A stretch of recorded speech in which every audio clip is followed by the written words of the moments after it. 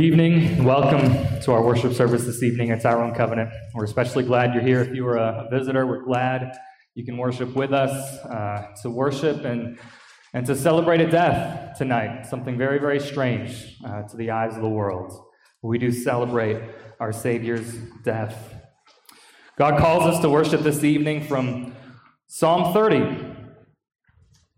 I will extol you, O Lord, for you have drawn me up and have not let my foes rejoice over me. O Lord my God, I cried to you for help, and you have healed me. O Lord, you have brought up my soul from Sheol. You restored me to life from among those who go down to the pit. Sing praises to the Lord, O you his saints, and give thanks to his holy name. For his anger is but for a moment, and his favor is for a lifetime. Weeping may tarry for the night, but joy comes with the morning.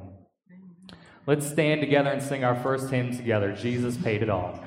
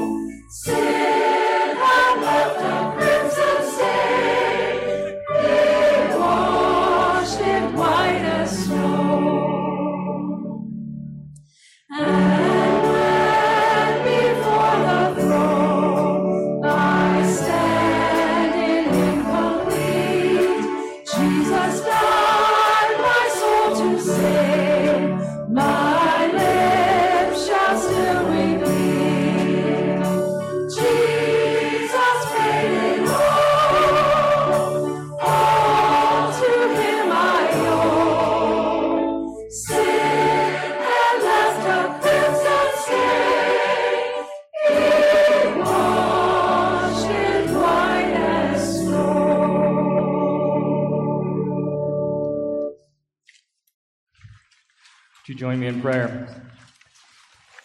Our Lord God Almighty, we gather this evening in the name of Jesus Christ, who has paid for our debt in full with his precious blood.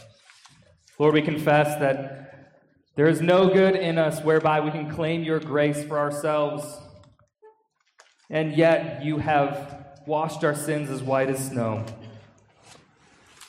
Lord, we pray that as we come into your presence this evening, that your Spirit would move among us. We pray that your Spirit would move in us. We pray that you would give us a fresh picture of your cross, a fresh understanding of what it means for Jesus to walk that road of suffering to his own death and the sacrifice that he made on our behalf.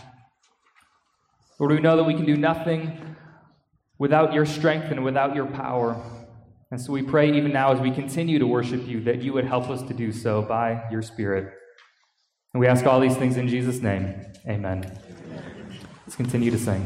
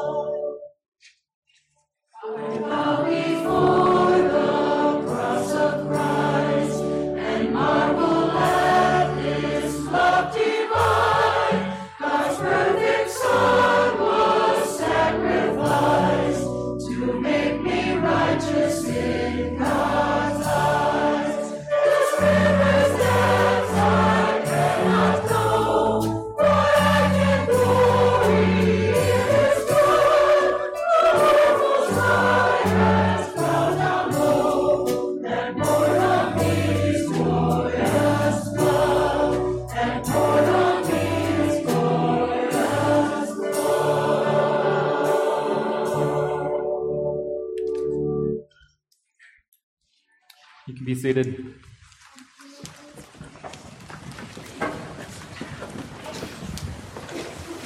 Our scripture reading for this evening is from Isaiah chapter 52 and 53, one of the well-known suffering servant songs from the book of Isaiah. And we'll meditate on it in a few minutes and see what it has to say to us about Jesus. But for now, we'll read it.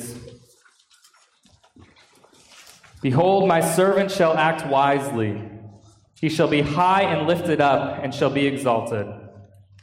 As many were astonished at you, his appearance was so marred beyond human semblance, and his form beyond that of the children of mankind, so shall he sprinkle many nations. Kings shall shut their mouths because of him. For that which has not been told them they see, and that which they have not heard they understand. Who has believed what he has heard from us? And to whom has the arm of the Lord been revealed? For he grew up before him like a young plant, and like a root out of dry ground. He had no form or majesty that we should look at him, and no beauty that we should desire him. He was despised and rejected by men, a man of sorrows and acquainted with grief. And as one from whom men hide their faces, he was despised, and we esteemed him not. Surely he has borne our griefs and carried our sorrows, yet we esteemed him stricken, smitten by God, and afflicted. But he was pierced for our transgressions. He was crushed for our iniquities. Upon him was the chastisement that brought us peace, and with his wounds we are healed. All we like sheep have gone astray. We have turned every one to his own way, and the Lord has laid on him the iniquity of us all. He was oppressed and he was afflicted, yet he opened not his mouth. Like a lamb that is led to the slaughter, and like a sheep that before its shearers is silent, so he opened not his mouth. By oppression and judgment he was taken away. And as for his generation, who considered that he was cut off out of the land of the living, stricken for the transgression of my people? And they made his grave with the wicked, and with a rich man in his death, although he had done no violence, and there was no deceit in his mouth. Yet it was the will of the Lord to crush him. He has put him to grief. When his soul makes an offering for guilt, he shall see his offspring. He shall prolong his days. The will of the Lord shall prosper in his hand. Out of the anguish of his soul he shall see and be satisfied. By his knowledge shall the righteous one, my servant, make many to be accounted righteous, and he shall bear their iniquities. Therefore I will divide him a portion with the many, and he shall divide the spoil with the strong, because he poured out his soul to death and was numbered with the transgressors. Yet he bore the sin of many and makes intercession for the transgressors. Amen. May God add his blessing to the reading of his word.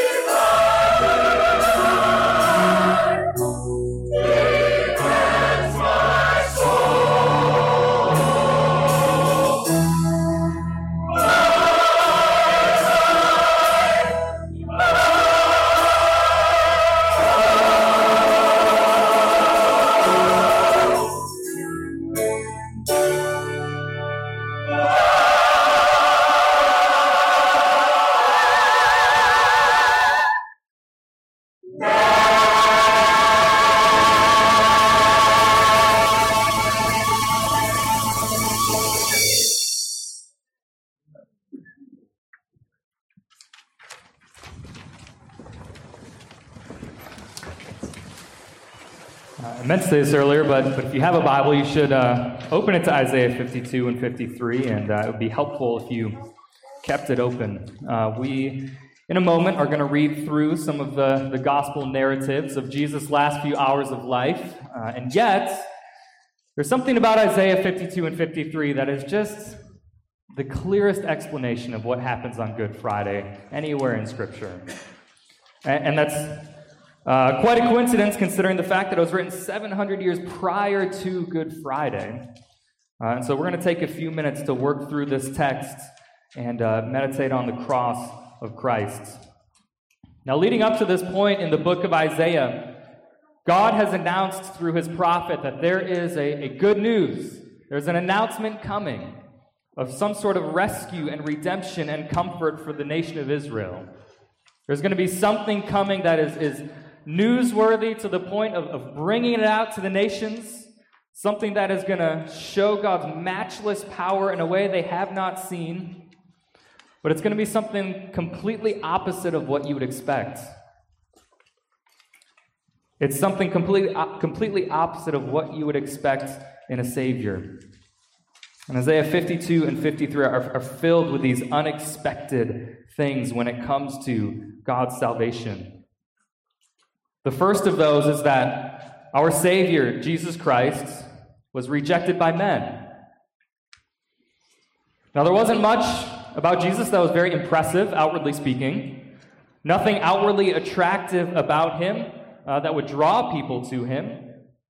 In fact, we read that in chapter 53 of Isaiah. He had no form or majesty that we should look at him, no beauty that we should desire him. He was, as one commentator put it, relatively obscure. You wouldn't recognize him walking down the street. There would be nothing for you to say, that's my Savior. That's my warrior king. In fact, everyone that was supposed to recognize him, everyone that was supposed to have accepted him and was waiting for his coming were the very ones who rejected him and turned him away. In fact, they killed him. To the point where Isaiah says his appearance was so marred beyond human semblance, beaten to a bloody pulp, is what we might say. All of those who were supposed to be looking for him beat him to a bloody pulp on Good Friday. But beyond just this description of Jesus and his physical form, one of these things that we see in Isaiah is really how blind people can be. The God of the universe, who created all things, had come into the flesh to visit his people and to deliver them out of their sin once and for all. They've been waiting for thousands and thousands of years, and they spurn him. They turn him away. They say, no thanks. Spurned by his own creations. And even by the time that Jesus reaches the cross, all of his disciples have run away. They've all completely scattered, terrified about what was going to happen. And that's all of our natural bent when it comes to God. We don't naturally turn to God on our own. Humanly speaking, we are all bent to reject him because there is no earthly reason to come to him. And there's no earthly reason to come to this suffering servant and our Savior because he doesn't offer us what is naturally attractive to us. Which leads us to the next unexpected thing about our Savior and about this suffering servant. He was condemned by God. Now, Jesus was a man who experienced a lot of grief and sorrow. He experienced every effect of sin and the fall that you could imagine. Sickness, pain, weeping at the gravesite of his good friend, rejection, weariness, tiredness, humiliation, all of it. And that's not something to be overlooked about our Savior. I was just thinking now that I just turned 30 a couple weeks ago, and I already feel like my body is betraying me. I've still got a little tickle in my throat from a cold I had. I twisted my ankle playing basketball the other night. My body is giving up on me, apparently. There's something good and comforting to know that my Savior and my high priest knows what that's like. Yes. He knows how to help when I feel my weakness. Again, that's not to be overlooked, and yet the greatest climax of Jesus' suffering is him being condemned on the cross, not by humans, but by God, his own Father. Forsaken and turned away by his own God. And so verses 4 through 6 in Isaiah 53 really are the center of this text and the highlight of it. So I'm going to read them again. Surely he has borne our griefs and carried our sorrows, yet we esteemed him stricken, smitten by God and afflicted. But he was pierced for our transgressions. And here, pay attention to the pronouns in this section here. He was pierced for our transgressions. He was crushed for our iniquities. And upon him was the chastisement that brought us peace. And with his wounds we are healed. All we like sheep have gone astray. We have turned every one to his own way. And the Lord has laid on him the iniquity of us all. See, Jesus' mission in coming to this earth was not merely to experience our sufferings, not merely to live a hard life. He doesn't just take upon himself the suffering and the brokenness that we experience. He takes upon himself our crimes against God. Jesus took on a criminal record that we racked up and took it to the cross. And I was thinking last night as we had our Maundy Thursday service and we heard all about God's love, his eternal love, and the love that we ought to have. You know, if I were the Almighty God who created the entire universe for my glory and had all these little creations and I was spurned and rejected by them and rebelled against day in, day out, minute in, minute out by all these people, what would I do? What would you do? I can tell you that my sinful, selfish self, I would probably thinking about zapping them all out of existence. Starting clean, starting over. And that's not what God does. In the greatest act of love in human history, he does not turn away from his creation, but he moves towards them in their sin and in their rebellion. His love drives him to us, and he takes on the guilt that we owe. He took on the debt and the penalty that we deserved. He took on the consequences of those sins. He took on the death and the hell and the wrath that should have been poured out on us. And that is the greatest need of every human being in history. It's not just to be delivered from this body that is wasting away. It's not to have all the brokenness fixed. It's to have our sin taken care of and to be reconciled and to be at peace with God again. It's to have the criminal record wiped clean once and for all. And God so greatly loves that he sent his Son to make that peace for us. And the Son, Jesus Christ, loves so greatly that he willingly walked to the cross, not uttering a word of complaint, not uttering an ill word towards his crucifiers, but he silently, willingly walked out of love, knowing what he was going to face. And this is really the great tragedy of the cross, that the most innocent man in history was pronounced the most guilty. It is truly love beyond anything that a human being could comprehend. And that leads to the last unexpected thing about our Savior and our servant in this text, is that he is actually victorious in his death. And so lest we think that the rejection and the suffering and the condemnation and the death that he experiences means that he had been a disappointment or failed, or this was maybe a consolation, maybe this was plan B. No, this was plan A. Isaiah goes on in verse 10 in chapter 53, and he makes it crystal clear. He kind of zooms out for a second, back to the throne room of God, and says, big picture here, this was the will of the Lord. The Lord delighted to crush him. The Lord delights to put him to grief. Because it's only by dying that Christ can have victory. There was no other way. Christ's goal was not to preserve his own life. Christ's goal was to make many righteous. His goal was to make peace, to make a way to God again. And he couldn't do that unless he was humiliated. He couldn't do that unless he suffered and died. He won by dying. And that means Satan does not win by putting Jesus on the cross. The cross was not a loss for God and for Jesus until Sunday. Jesus dying on the cross is God's victory. Satan doesn't win on Friday nights.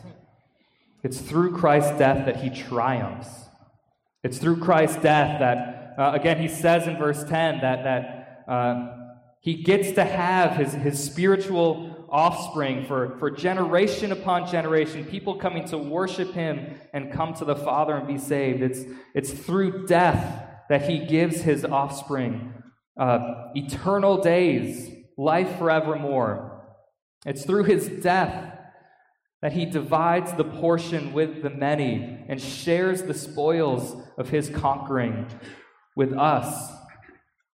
And it's through his death that he is high and lifted up and exalted. You notice this text is actually bookended by victory and triumph. We read it and we think, what tragedy that Jesus dies on a cross and is counted as a sinner. But really, it begins and it ends with triumph and with glory and with our Savior being high and lifted up and worshiped and praised like no one else. And so we glory in the tragedy of the cross. We glory in it because we don't have to worry about our own death anymore.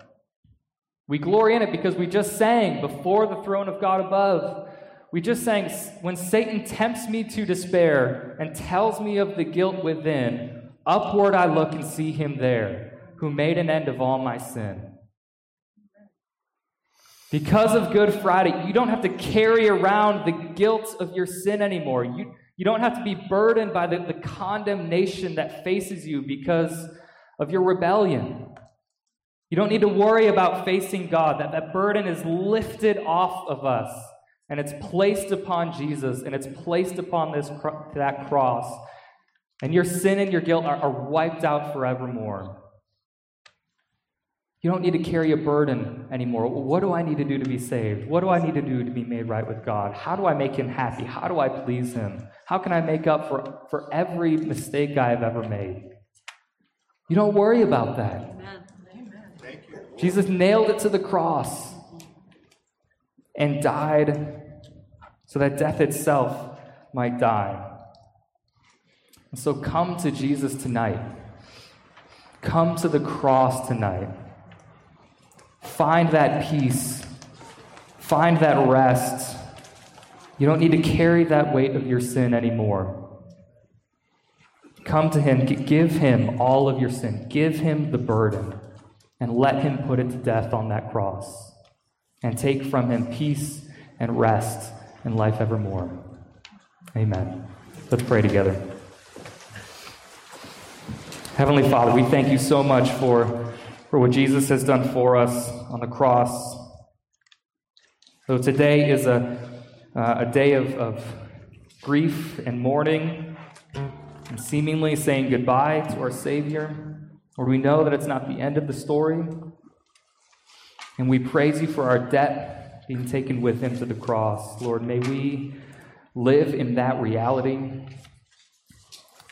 May we find out more and more what it means to not labor under the guilt and the burden of our own sin. Lord, we pray that you would help us to truly cast all of those burdens, all of those anxieties upon you. May we experience the joy that's coming for us in heaven.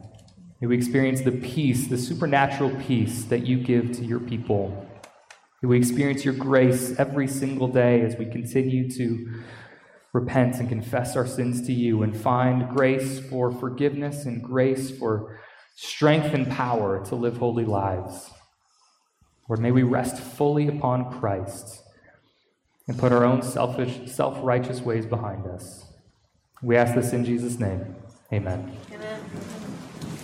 Let's stand together and sing a hymn of response, The Power of the Cross. Cross.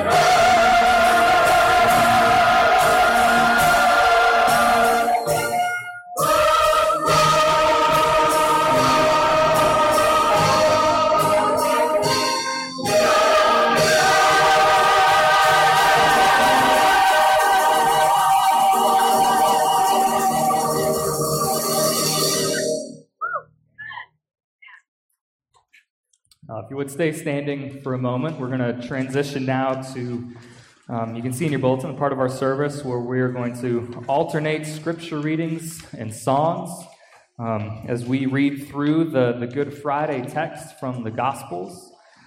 We're going to follow the various shadows and the sufferings that Jesus endured in his final hours of his life. Some of the songs that we sing will be congregational songs, some will be special music. We'll give you an indication which comes when. But our first reading is from Matthew chapter 26, verses 20 to 25, at the Last Supper. When it was evening, he reclined at table with the 12. And as they were eating, he said, "Truly I say to you, one of you will betray me." And they were very sorrowful and began to say to him one after another, "Is it I, Lord?" He answered, "He who has dipped his hand in the dish with me will betray me. The Son of Man goes as it is written of him, but woe to that man by whom the Son of Man is betrayed. It would have been better for that man if he had not been born." Judas, who would betray him, answered, "Is it I, Rabbi?" He said to him, "You have said so."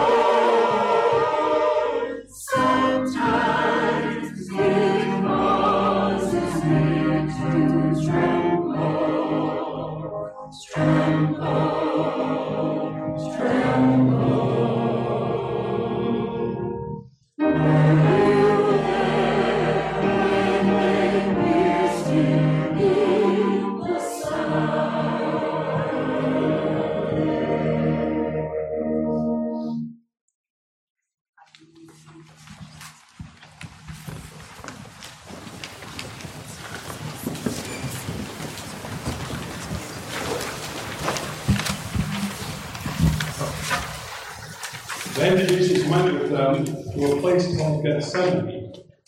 And he said to his disciples, "Sit here while I go over there and pray." He taking with him Peter and the two sons of Zebedee, who began to be sorrowful and troubled. Then he said to them, "My soul is very sorrowful, even to death. Remain here and watch with me." And going a little further, he fell on his face and prayed, saying, "My Father, if it be possible, let this cup pass from me. Nevertheless, not as I will, but as you will." And he came to the disciples and found them sleeping. And he said to Peter, "So, could you not watch with me 1 hour? Watch and pray that you may not enter into temptation. The spirit indeed is willing, but the flesh is weak." Again, for the second time, he went away and prayed, "My Father, if this cannot pass unless I drink it, your will be done." And again he came and found them sleeping, for their eyes were heavy.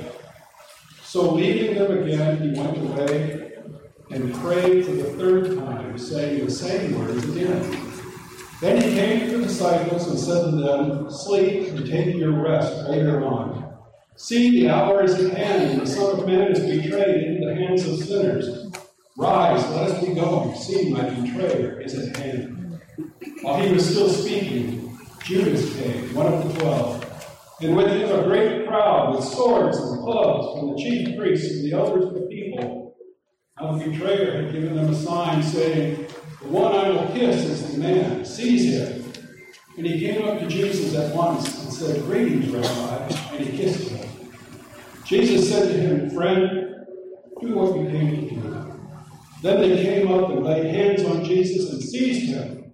And behold, one of those who were with Jesus stretched out his hand and drew his sword and struck the servant of the high priest to cut off his ear.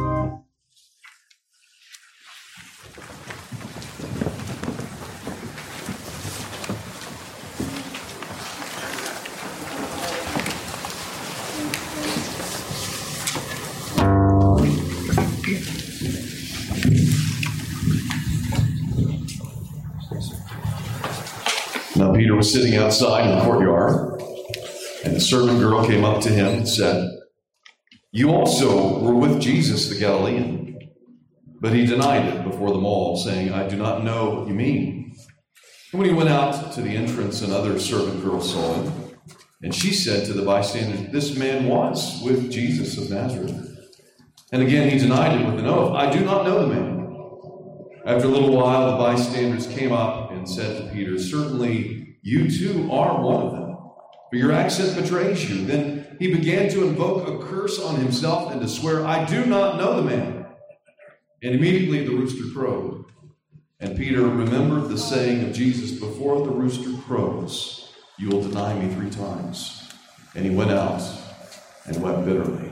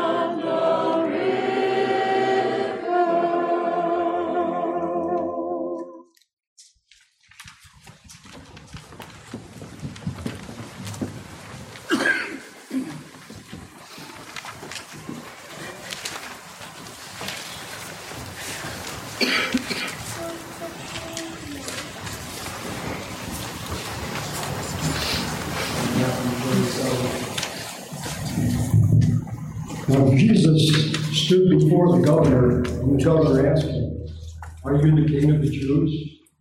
Jesus said, "You have said so." But when he was accused by the chief priests and elders, he gave no answer.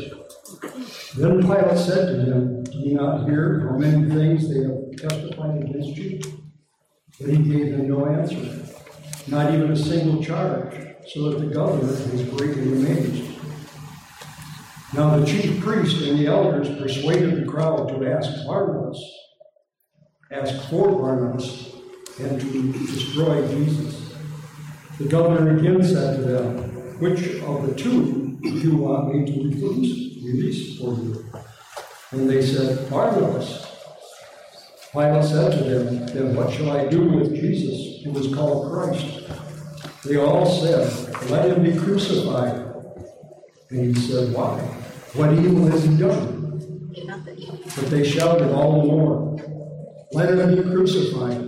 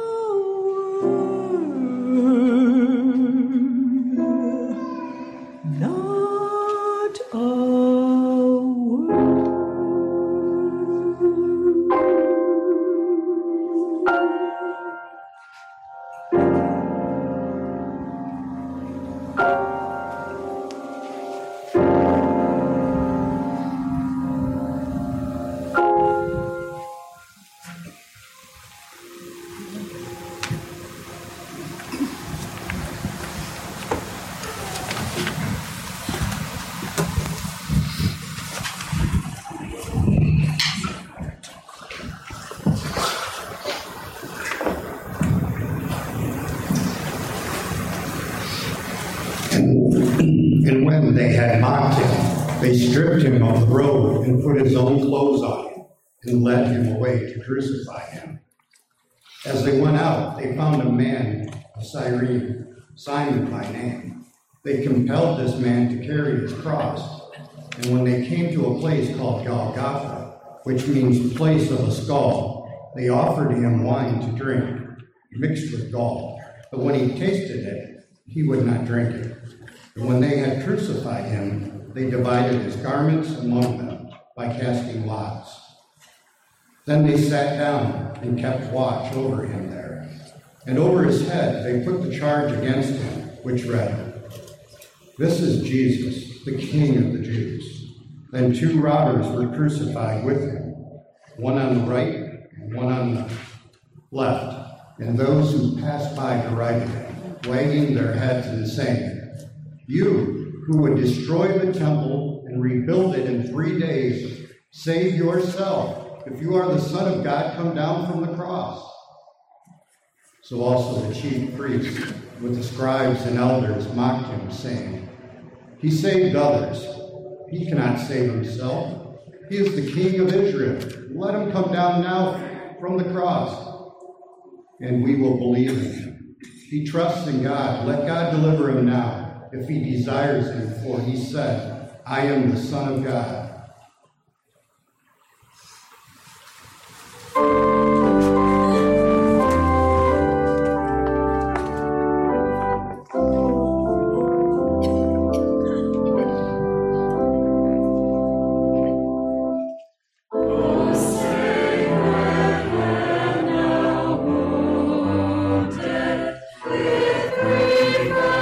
Shape way down, now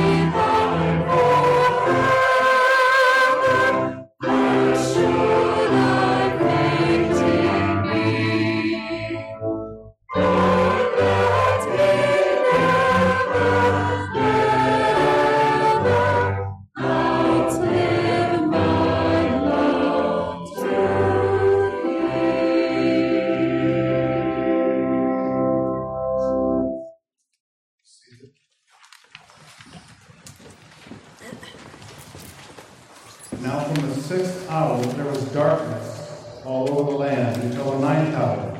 And about the 9th hour, Jesus cried out in a loud voice, saying, Eli, Eli, lama sabachthani. That is, my God, why have you forsaken me? And some of the bystanders, hearing it, said, This man is calling Elijah. And one of them at once ran and took a sponge, filled it with sour wine, and put it on a reed, and gave it to him to drink. But the others said, Wait, let us see whether Elijah will come to save him. And Jesus cried out again with a loud voice, and yielded up his spirit.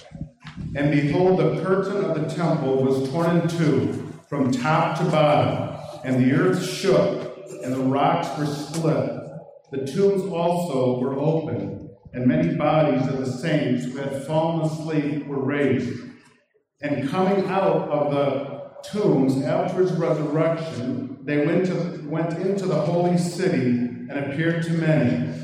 When the centurion and those who were with him, keeping watch over Jesus, saw the earthquake and what took place, they were filled with awe and said, Truly, this was the Son of God.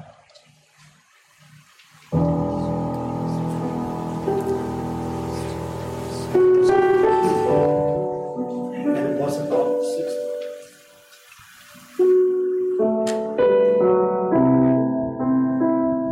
And it was about the 6th hour, and there was a darkness over all the earth until the 9th hour. And the sun was darkened, and the veil of the temple was rent in the midst. And one of the malefactors who were hanged railed on him, saying, If thou be the Christ, save thyself and us. But the other answered, rebuking him, saying, Dost thou not fear God, seeing thou art in the same condemnation? And we indeed justly, for we receive the due reward for our deeds. But this man hath done nothing amiss. And he said unto the Lord Jesus, Lord, remember me when thou comest into thy kingdom. And Jesus said unto him, Verily, verily, I say unto thee, today shalt thou be with me in paradise. This man did nothing, was capable of doing nothing to do anything for Jesus. He just believed him, and he trusted him, and Jesus saved him.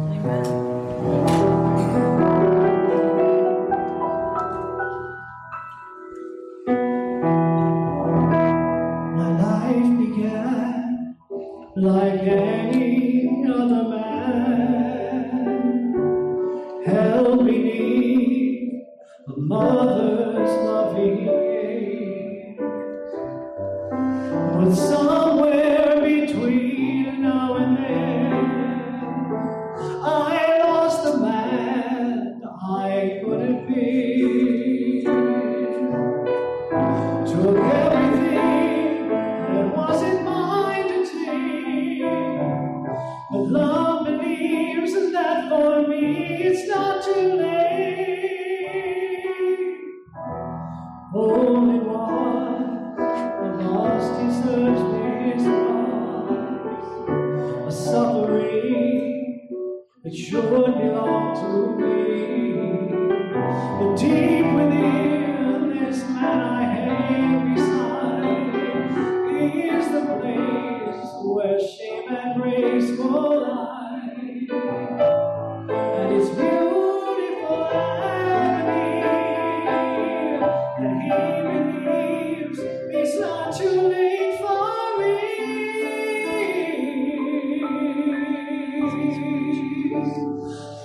This is how love wins every single time. Climbing high upon a tree, someone else should die.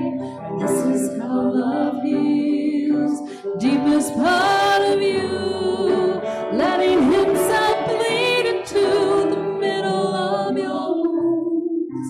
And this is what love says, standing at the door. You don't have to be who you were before. Silenced by his voice, death can speak again. This is how love wins.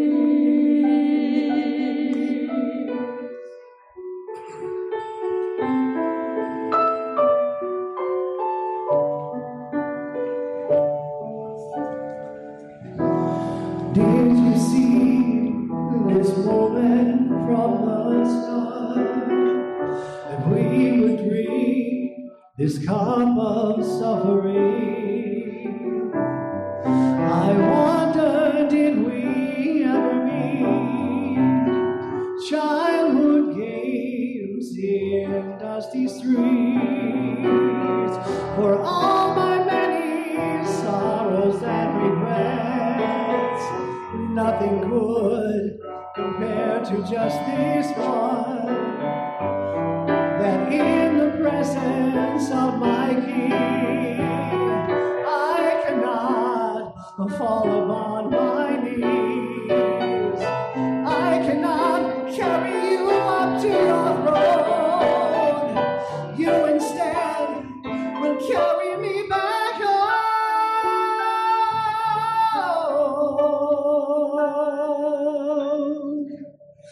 This is how love wins every single time, climbing high upon a tree where someone else should die. And this is how love heals the deepest part of you, letting himself bleed into the middle of your wounds. And this is what love says, standing at the door. You don't have to be who you were before, silenced by his voice. Death can't speak again. This is how love wins.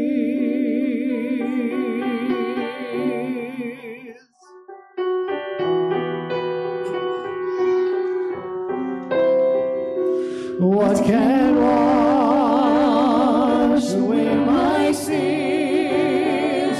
Nothing but the blood, nothing but the blood. What can make me whole again? Nothing but the blood, nothing but the blood. And this is what love says, standing at the door. You don't have to be who you were before, silenced by his voice. Death can't speak again. This is how love wins.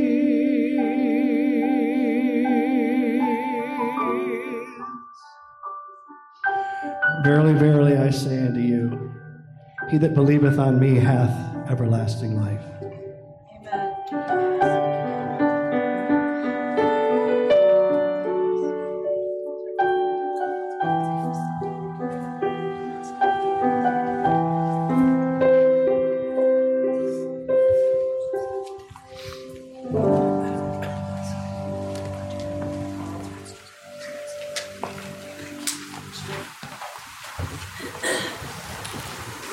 After these things, Joseph of Arimathea, who was a disciple of Jesus, secretly for fear of the Jews, asked Pilate that he might take away the body of Jesus. And Pilate gave him permission. So he came and took away his body. Nicodemus also, who earlier had come to Jesus by night, came bringing a mixture of myrrh and aloes, about 75 pounds of weight. So they took the body of Jesus and bound it in linen cloths with the spices, as is the burial custom of Jews. Now in the place where he was crucified, there was a garden, and in the garden a new tomb in which no one had yet been laid. So because of the Jewish day of preparation, since the tomb was close at hand, they laid Jesus there. Please stand for a moment.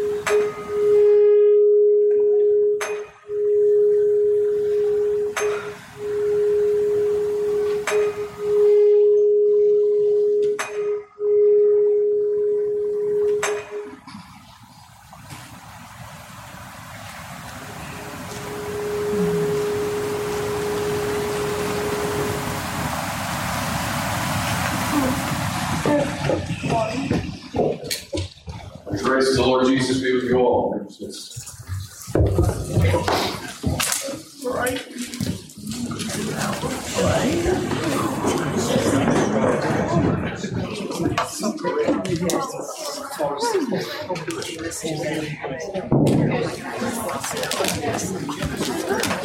It might be because you said there was.